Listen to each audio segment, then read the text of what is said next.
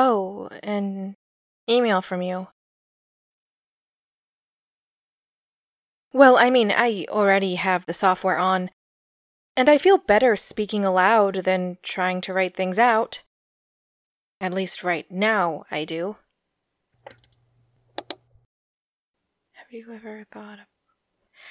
Have I thought about transferring back to my old school? Honestly, not before this trip. But while I'm sitting around waiting for Mom to come back, it has come up. I mean, I don't have much else to do right now. And, well, I don't think I would do it. Not because I can't or because I'm not wanted there. The latter is true. That wasn't the sort of school that liked non-traditional pathways to education. And I'm not just talking about administration and their terrible opinions. It was the students. As they all saw it, you graduated high school and went straight to college. Anything else was low class. That's the attitude they all had. It was the one consistent thing in the student body. Even those who were thinking about enlisting in the military did so through the ROTC program so they could enlist after graduation, not before they attended. It was all super pretentious. And I hate saying it, but I used to be that way too. I used to fit right in before my accident. In my defense, I hated it. Not that I think it's much of a defense. I don't know how far one's miseries can take them in terms of excuses or absolution when they're doing so much to maintain the status quo that creates that misery. I chose to go there, right? And I chose to stay until the choice wasn't really mine anymore. I cringe at the thought of it all. The thought of the person I once was or could have become had my course not changed.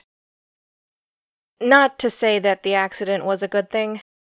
I'm not going to take it that far.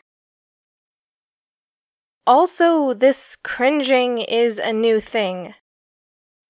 Like a development that came in the last couple days. Since the trip on the mountain. So no, it's not about the injury. It's not even about overcoming my circumstances. It's about having someone that actually believes in me. You hold the very distinguished honor of being the first person who ever made their belief in me known. With my family, it tends to get buried underneath a lot of cultural issues and generational trauma. Friends have proven to be fair weather at best, and other faculty have a hard time talking to me, or even knowing how to do it, with the giant elephant in the room that is my bad hip. That's when I meet with them, though, which is admittedly not that often. So in some ways, you're maybe the only person. And yeah, word choice put a pin in that. We'll get to it later. But because you believed in me, I kept going. I tried to find some direction that wasn't just taking random classes and filling up my time. I started fighting for myself, even when my advisors were the ones giving me a hard time. That being said, it was like I was just borrowing courage from you. I was borrowing your understanding of my worth while my stock was completely empty. But it was only going to take me so far, right? You only had so much to spare. I only had so much collateral to offer up. That collateral being that I had managed to survive, which is no small feat. But everyone was so quick to acknowledge that and respond that it wasn't enough. But I did something stupid, right? I ventured off on my own, as bad of an idea as that was, and made it. Made it back safely. Made it through. I disobeyed my mother's fear. Not so much her. A hair split that might be inaccurate, but does keep me sane. And I voiced that I was afraid of being displaced in my grandmother's home, now that it was going to be my cousin's. So I've done a lot of things lately. Realistically, now I have a lot more to anchor my loan or my own production against. And yet, now we reach the part that I know you don't like. This idea that I can now borrow from someone else. From the goddess. From Maria Makiling, you're worried I'm going to say. But we can agree I'm borrowing from the picture in my head, right? The mental image of this goddess. Or at least what she represents. A cultural history of survival and I don't fully know what else. But I come from a long line of strong women, and a grandfather that, well, disregarded family pressure to do what he knew was right. I used to think self-perception was entirely self-contained. Like, it was just you, deciding for yourself what or who you were. Which is both the ideal and only partially true. It can be you pulling pieces together, but you didn't craft those pieces. You find them along the way, or people hand them to you. Or maybe throw them at you if it's a bad day. Long story short, I now have better ones than I used to. And that says a lot in and of itself. So does it matter how? Maybe it was a dream. I'll never know either way.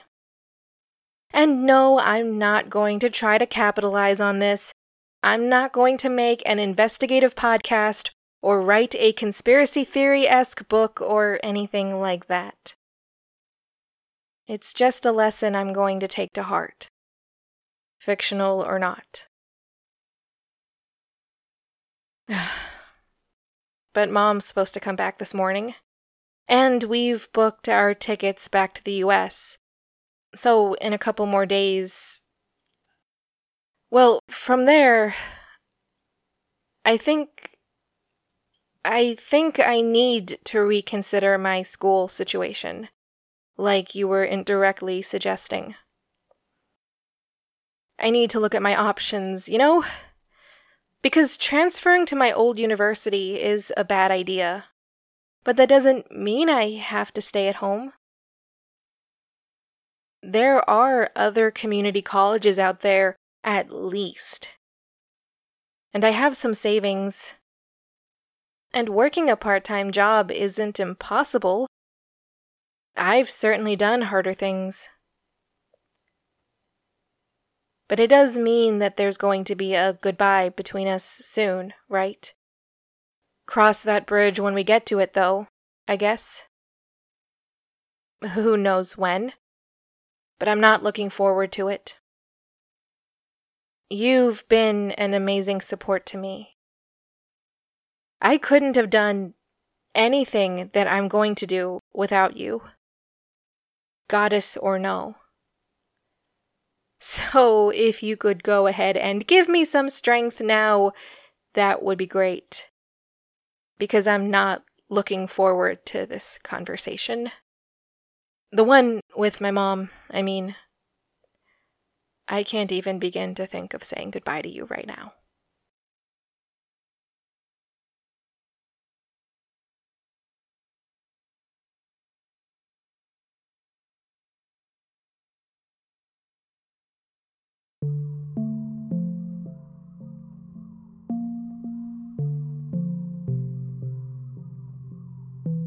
The Mountain's Heart is a production of Who Got Podcasting. And this end song comes from the Sounds Like an Earful music supply. See you in 2 weeks! Although, I will point out that the end of this podcast is imminent. Just saying.